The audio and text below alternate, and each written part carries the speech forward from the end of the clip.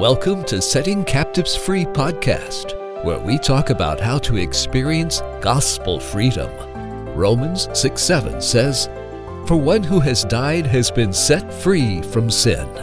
On today's broadcast, Mike Cleveland, founder of Setting Captives Free, shares how you can experience the freedom purchased for us by Jesus Christ at the cross.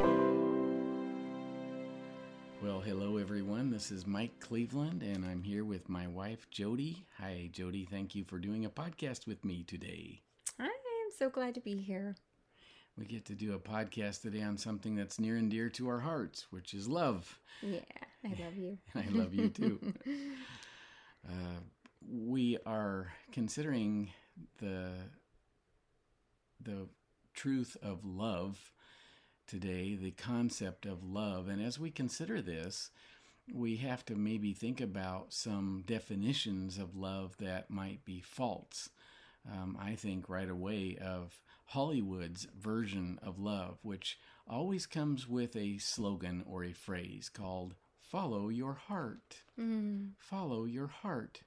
Not understanding the truth that by birth, humans have a heart that is wicked and deceptive.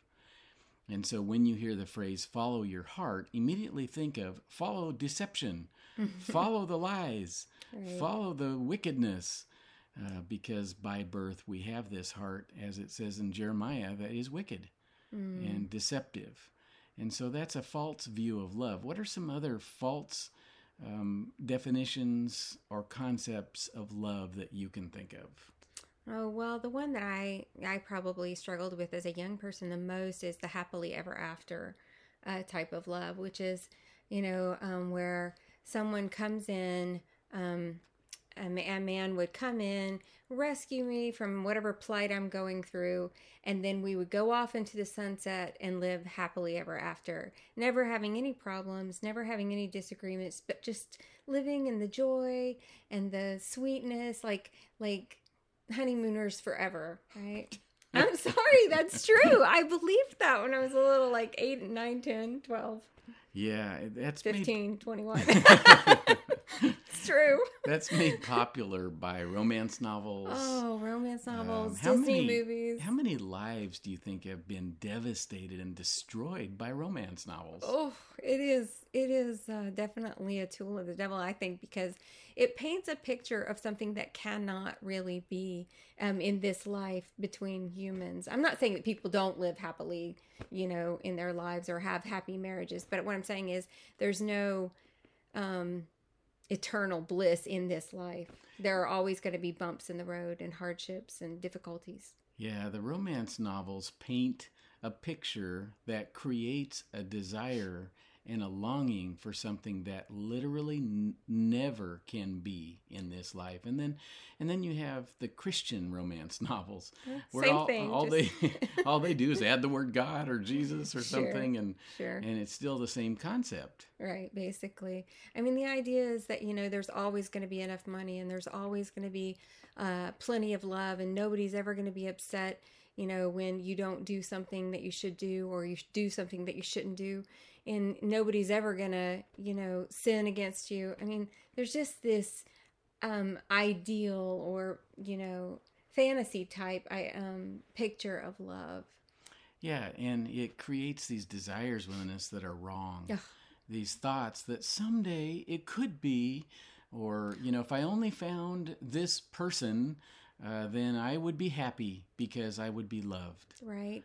And love means, that you always understand what I want, or you always do what I want. You always give me what I want.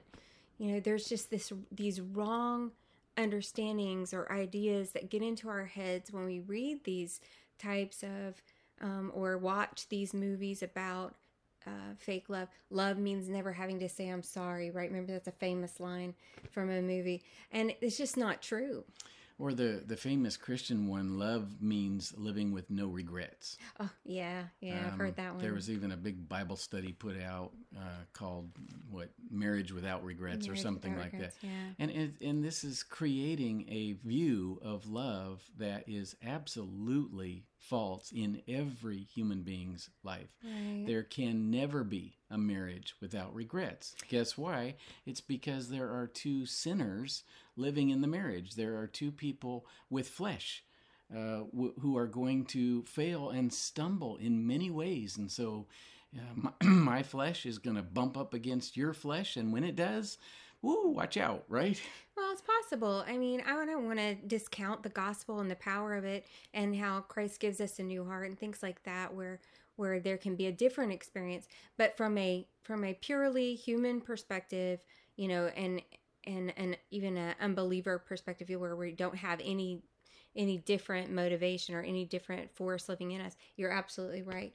And I want to say too that it's not just marriage. We're talking about friendships. We're talking about any relationship, parent-child, just your friends in general. So this topic of love is relevant no matter what context you're talking about, whether it's just friendships or marriages. Certainly there's different levels, obviously, but. And as we come into this season called Valentine's Day, Sure. There will be many people who are hurting in their hearts because, let's take a widower or a widow who always now must think of what once was. Sure. Or let's think of a single person, either through divorce or widow or something like that, a single one, maybe a person married. who's never been married. Yeah. And they think, oh, what could be? Mm-hmm. And they listen to the world's definition of love, and there's all of this is the devil holding out a carrot to somebody, saying, if only you had. Mm-hmm. Jody, why is this wrong? Why is this false, this concept that if only I had this person, I would be happy? Right, because the reality is that longing is to be directed toward Jesus Christ. He is the one that you want. He is the one that can meet all your needs.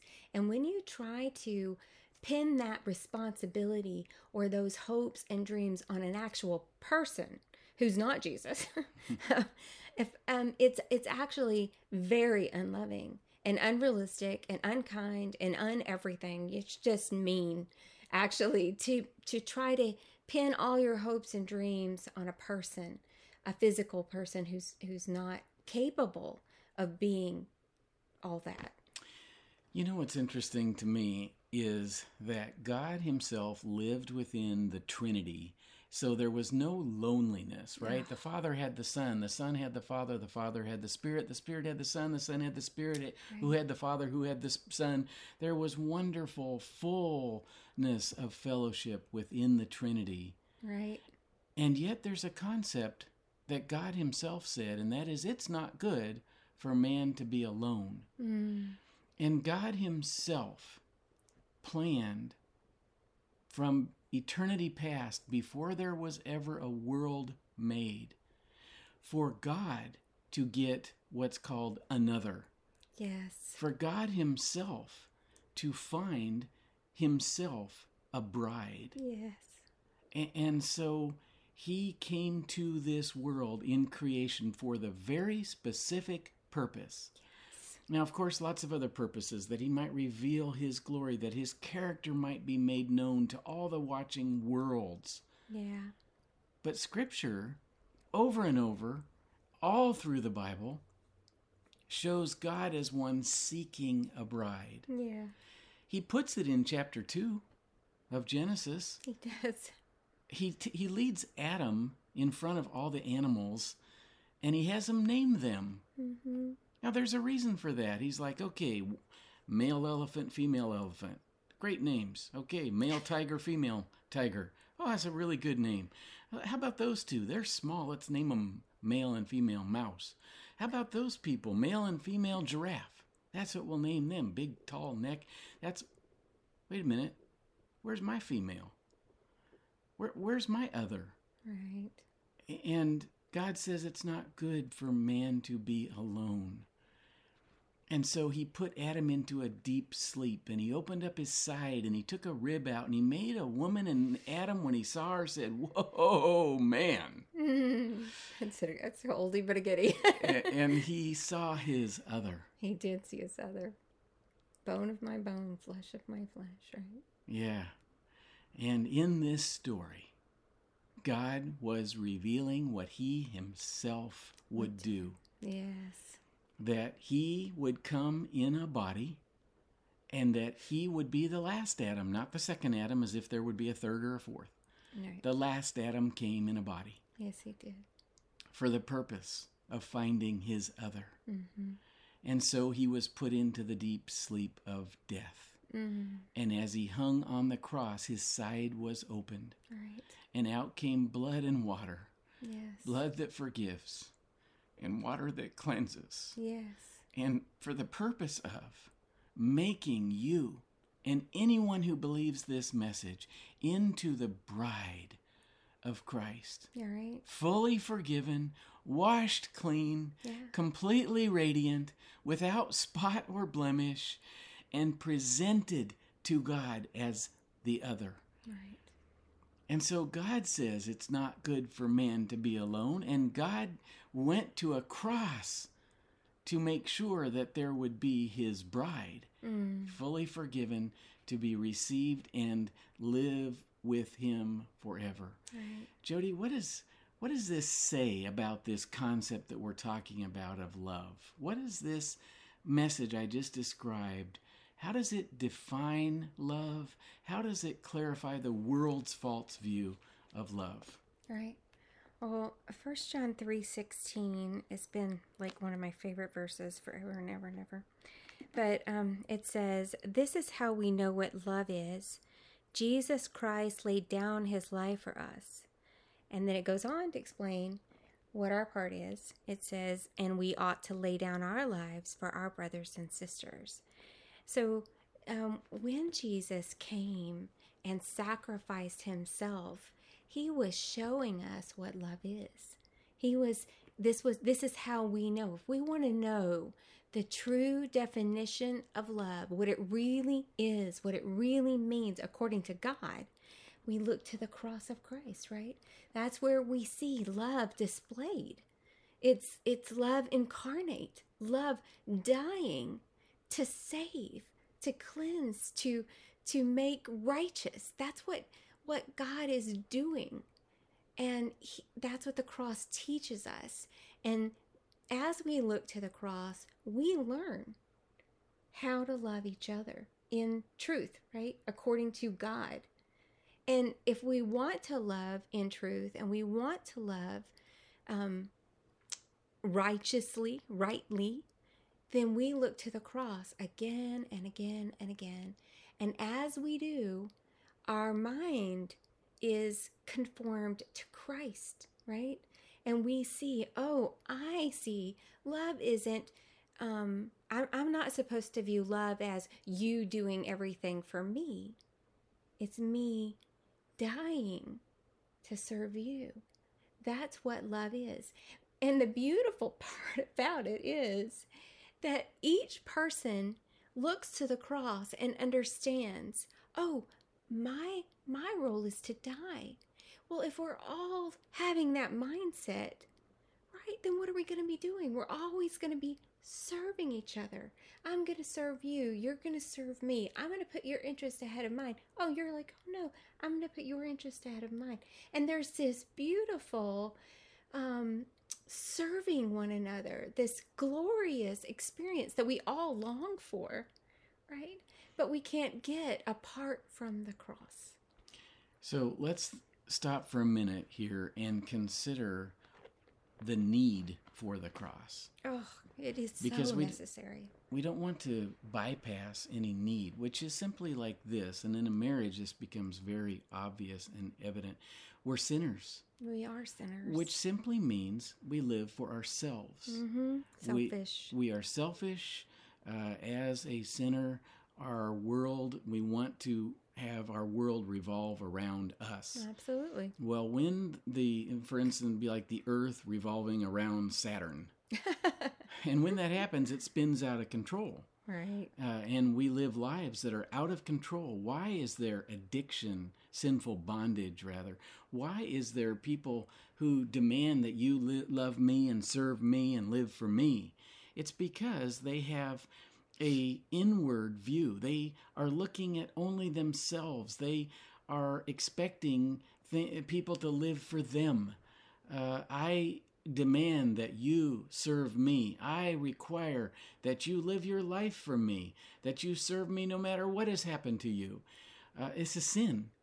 And it's not just horizontally focused where I'm living for me and you're living for you.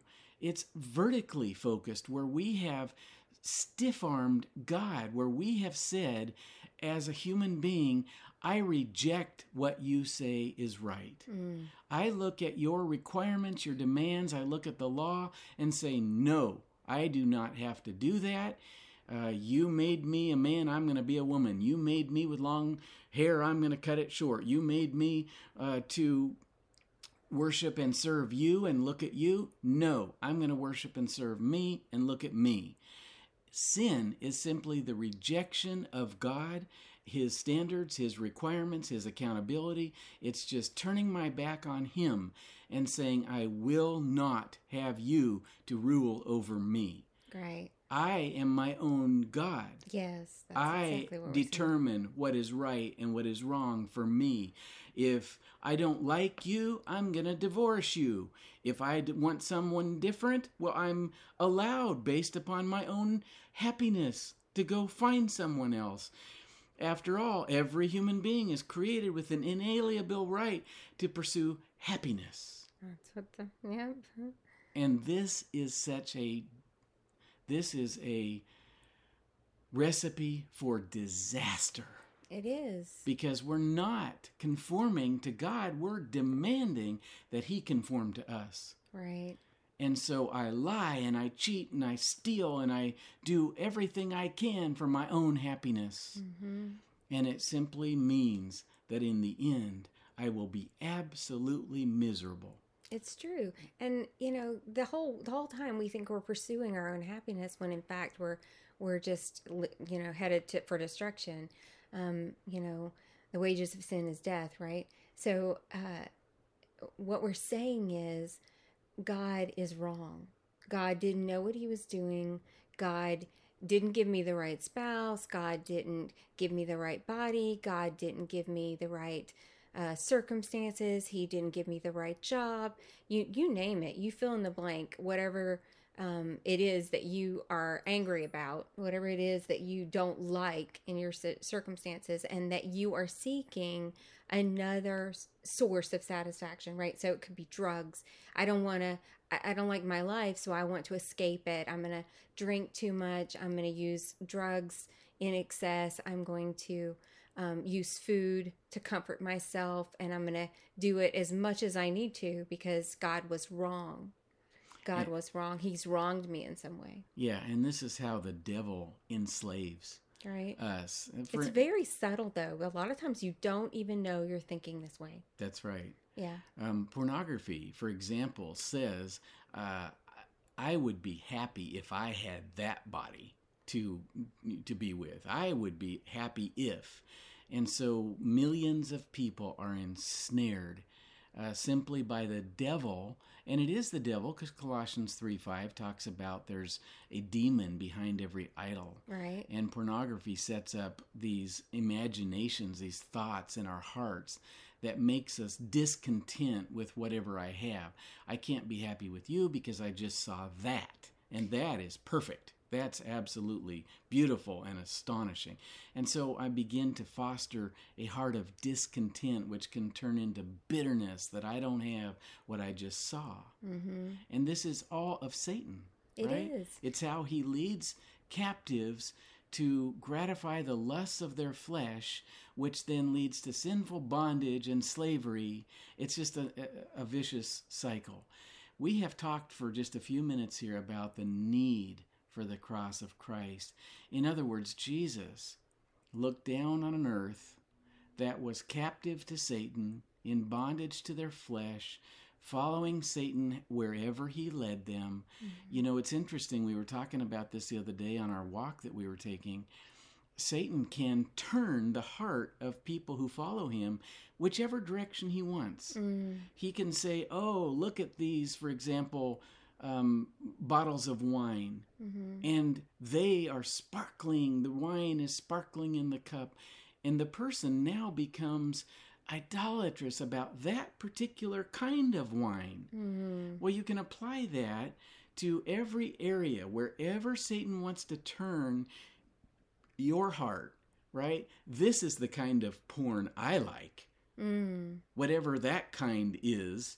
And there are so many different kinds, but Satan has so many different options, and they're all the same. Oh, I was born this way. Right. For as long as I can remember, Jody, I've had thoughts of this particular kind of woman or kind of thing I wanted for as long as I can remember. Right.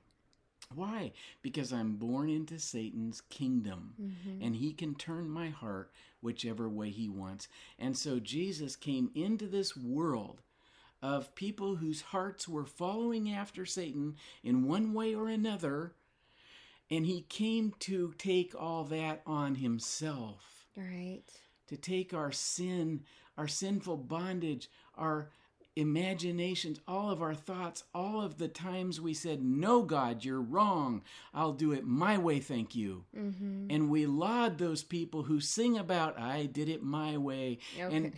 And what do we, Jesus came to take all that on himself. He did. And God the Father put all the sin of the world and dumped it right on his Son. And Jesus hung as sin. He became sin. Think about, not my sin would have sunk him into the deepest hell. My own sin, your sin, the world's sin, all of the world's sin hung on him. He became a rotting corpse of sin on the cross for you and for me. What does that do when you consider the need for the cross? Right.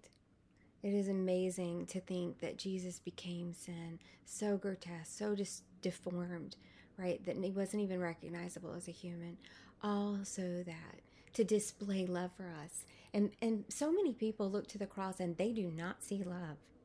They see an offense. They see, gross. I don't want to think about that. I don't want to look at that. I don't want to go there. Why are you recommending this? Why are you talking about this? Why can't we just talk about, how God makes us new and how we have heaven for us? And let's talk about the good stuff. The cross, yeah, okay, it had to happen, but I don't want to think about it. I don't want to talk about it. But the problem with that is that God says that's how we know what love is.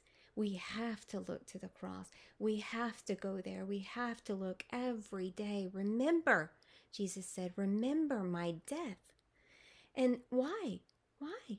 Because that's what speaks to you of the love and the forgiveness and the grace and the mercy and the compassion and the kindness and the salvation that you really need, that you really want. Not what the world says, not what your flesh says, but what God says is true. Yeah, that's a good point. And really what has to happen is for us to look at the cross, we begin to be filled up with the love of God. Romans 5:5 says that the Holy Spirit pours the love of God into us, doesn't drip it. Or sprinkle. He pours it into us. I love that. And he's the concept there is of a cup that he's taking the wine of the Holy Spirit and pouring it until it overflows. So he's filling us with love. Now, Jody, as a man filled with the love of God and as a woman filled with the love of God, what is it when our two cups clash together we end up with? We end up with love flowing between us. Yes. Forgiveness flowing between us. Yes. Grace, overlooking of offenses, Yes. flowing between us. It's not that we don't ever have offenses. It's not that we don't ever sin, which is what the world portrays Right. as yeah. happily ever after. No, what you need to show is two people who sin Right. ongoingly and who ongoingly forgive. Right. And so that your famous statement is really true. Marriage is made up of two really good forgivers. Oh, sure. Yeah, absolutely. Well, the verse that talks about forgive is Ephesians, right? Forgive whatever grievances, or is that Colossians 3? Forgive whatever grievances you have against don't each know. other. The Bible says How dare you somewhere put it me on the says- spot? Anyway, I'll pull a Peter. Somewhere it says.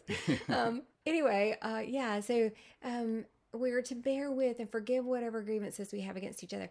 The assumption is that there are grievances, all right, and so and the instruction is to forgive them, to overlook them, to bear with each other, right, and that's so important in all relationships. It's so easy for us when someone sins against us, for us to feel high and mighty, for us to look down on them as if we'd never sinned, as if we had never done anything wrong, as if we had always treated them perfectly. But the offense it puffs us up, and it makes us feel like we're the righteous one in the moment, right? Well, the reality is we're just two sinners. Right? That it doesn't matter if it's your child or your friend or your spouse. You're two sinners. You equally need forgiveness from Christ. You equally need grace and mercy. And you're not a less of a sinner, right? You needed forgiveness, and out of the abundance of forgiveness that you have received, you can extend that forgiveness. So here we're learning that love is multifaceted. It's not just hearts and candies and flowers, right? Love encompasses so much more, right? But the one thing it always, according to God, the one thing love always includes is dying. And that is it's just usually not the romantic icon, that you think of. Mostly we think of, red hearts and, sweet things, right? But the reality is the cross is the icon of love. The cross is the icon of love. It is. That's beautiful. For the believer. And even the world knows this. And so they make movies called Superman, who at age 33, his father sends him to this earth, and he ends up dying to rescue the world. Right. Right? The world can't help themselves. They continue to make movies Right. about people who love so much that they give their life for the one they love. Yes. Well, let's not break that from its foundation. Right? For God so loved the world that he gave his one and only Son, that whoever believes in him will never perish, but have eternal life. For God did not send his Son into the world to condemn the world, but that the world might be saved through him. Right. And so this is the place where love started, was at the gospel. And so there are people who, as they're coming up on Valentine's Day, have wrong concepts of love. They think that a human being will be the solution, will be their savior in essence. Yes. But I'm here to say, can actually find the love you're looking for. Yes. You can find it. You can come to the cross and see God pouring out his wrath on his one Son so that he might pour out his love on all his other sons and daughters. Yes. And as you see that, the Holy Spirit will begin to pour the love of God into your heart, into your very inmost being. Yes. And as that happens, Jody, you've found what you're looking for. Now, a human can supplement, can add to, can augment the love that we experience at the cross. But if you haven't experienced that love at the cross, you're going to be an anchor for somebody in a relationship, right? There you're going to have two anchors that are sinking in self, right, in the sea of ocean of self. And so what happens at the cross, that anchor, that chain is cut. The anchor sinks to the bottom. Your sin sinks to the bottom. Never to be seen again. Never to be seen again. You're forgiven. Yes. And now you're able to love freely. So as you think about somebody right now, and let's bring this to a close, who is looking for the Hollywood version of love, Jody, what do they need? They need to look to the cross. They need to come and see Jesus lifted up for them, dying for them. See his wounds that plead for them. See his heart pierced for them. See that water and that blood flowing out to cleanse and to save and to sanctify them, to transform them from a person who is self-centered and full of self and living in sin to a person who has been loved deeply and now is able to love somebody else. Right? Now I have received all the love from Jesus that can overflow now. Now I can love you in truth. Now I can die to myself and live in love with you. Now I can die to myself and serve other people without thinking, well, now what are they going to do for me? There's no more tit for tat when you love according to the cross. Now it's just, I have been loved, and out of the abundance, I love you. There's no more, whatever you do for me, I'll love you after you love me the way I need it, right? I'll do for you after you do for me. We're liberated from all of that.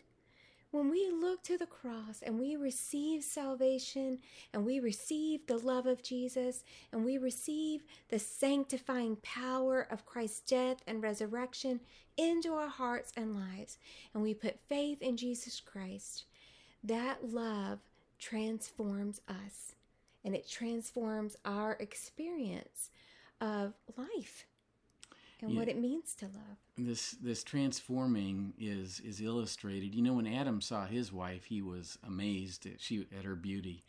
Not so when Jesus received his wife. Oh. He found us in the muck and the mire, and he raised us up out of it. He did. He found us naked, and he unclothed himself to clothe us. Yes. He found us impoverished, and so he became poor for our sakes, that we might be made rich in grace and love and truth. He found us dying in sin, so he died covered in our sin, that we might be raised to new life and to live forever with him. He found a different bride, didn't he? He did, and made us pure and spotless and blameless. Yeah, free from all accusation. Thank you, Jesus. Let's bring this to a close. We'll continue this next week. Jody, thank you so much for being with me on talking about the subject of love. Oh, thank you, Jesus. This has been a podcast of Setting Captives Free. For more information or to enroll in free interactive courses on finding freedom, please go to settingcaptivesfree.com. Tune in next time for more truth that sets captives free.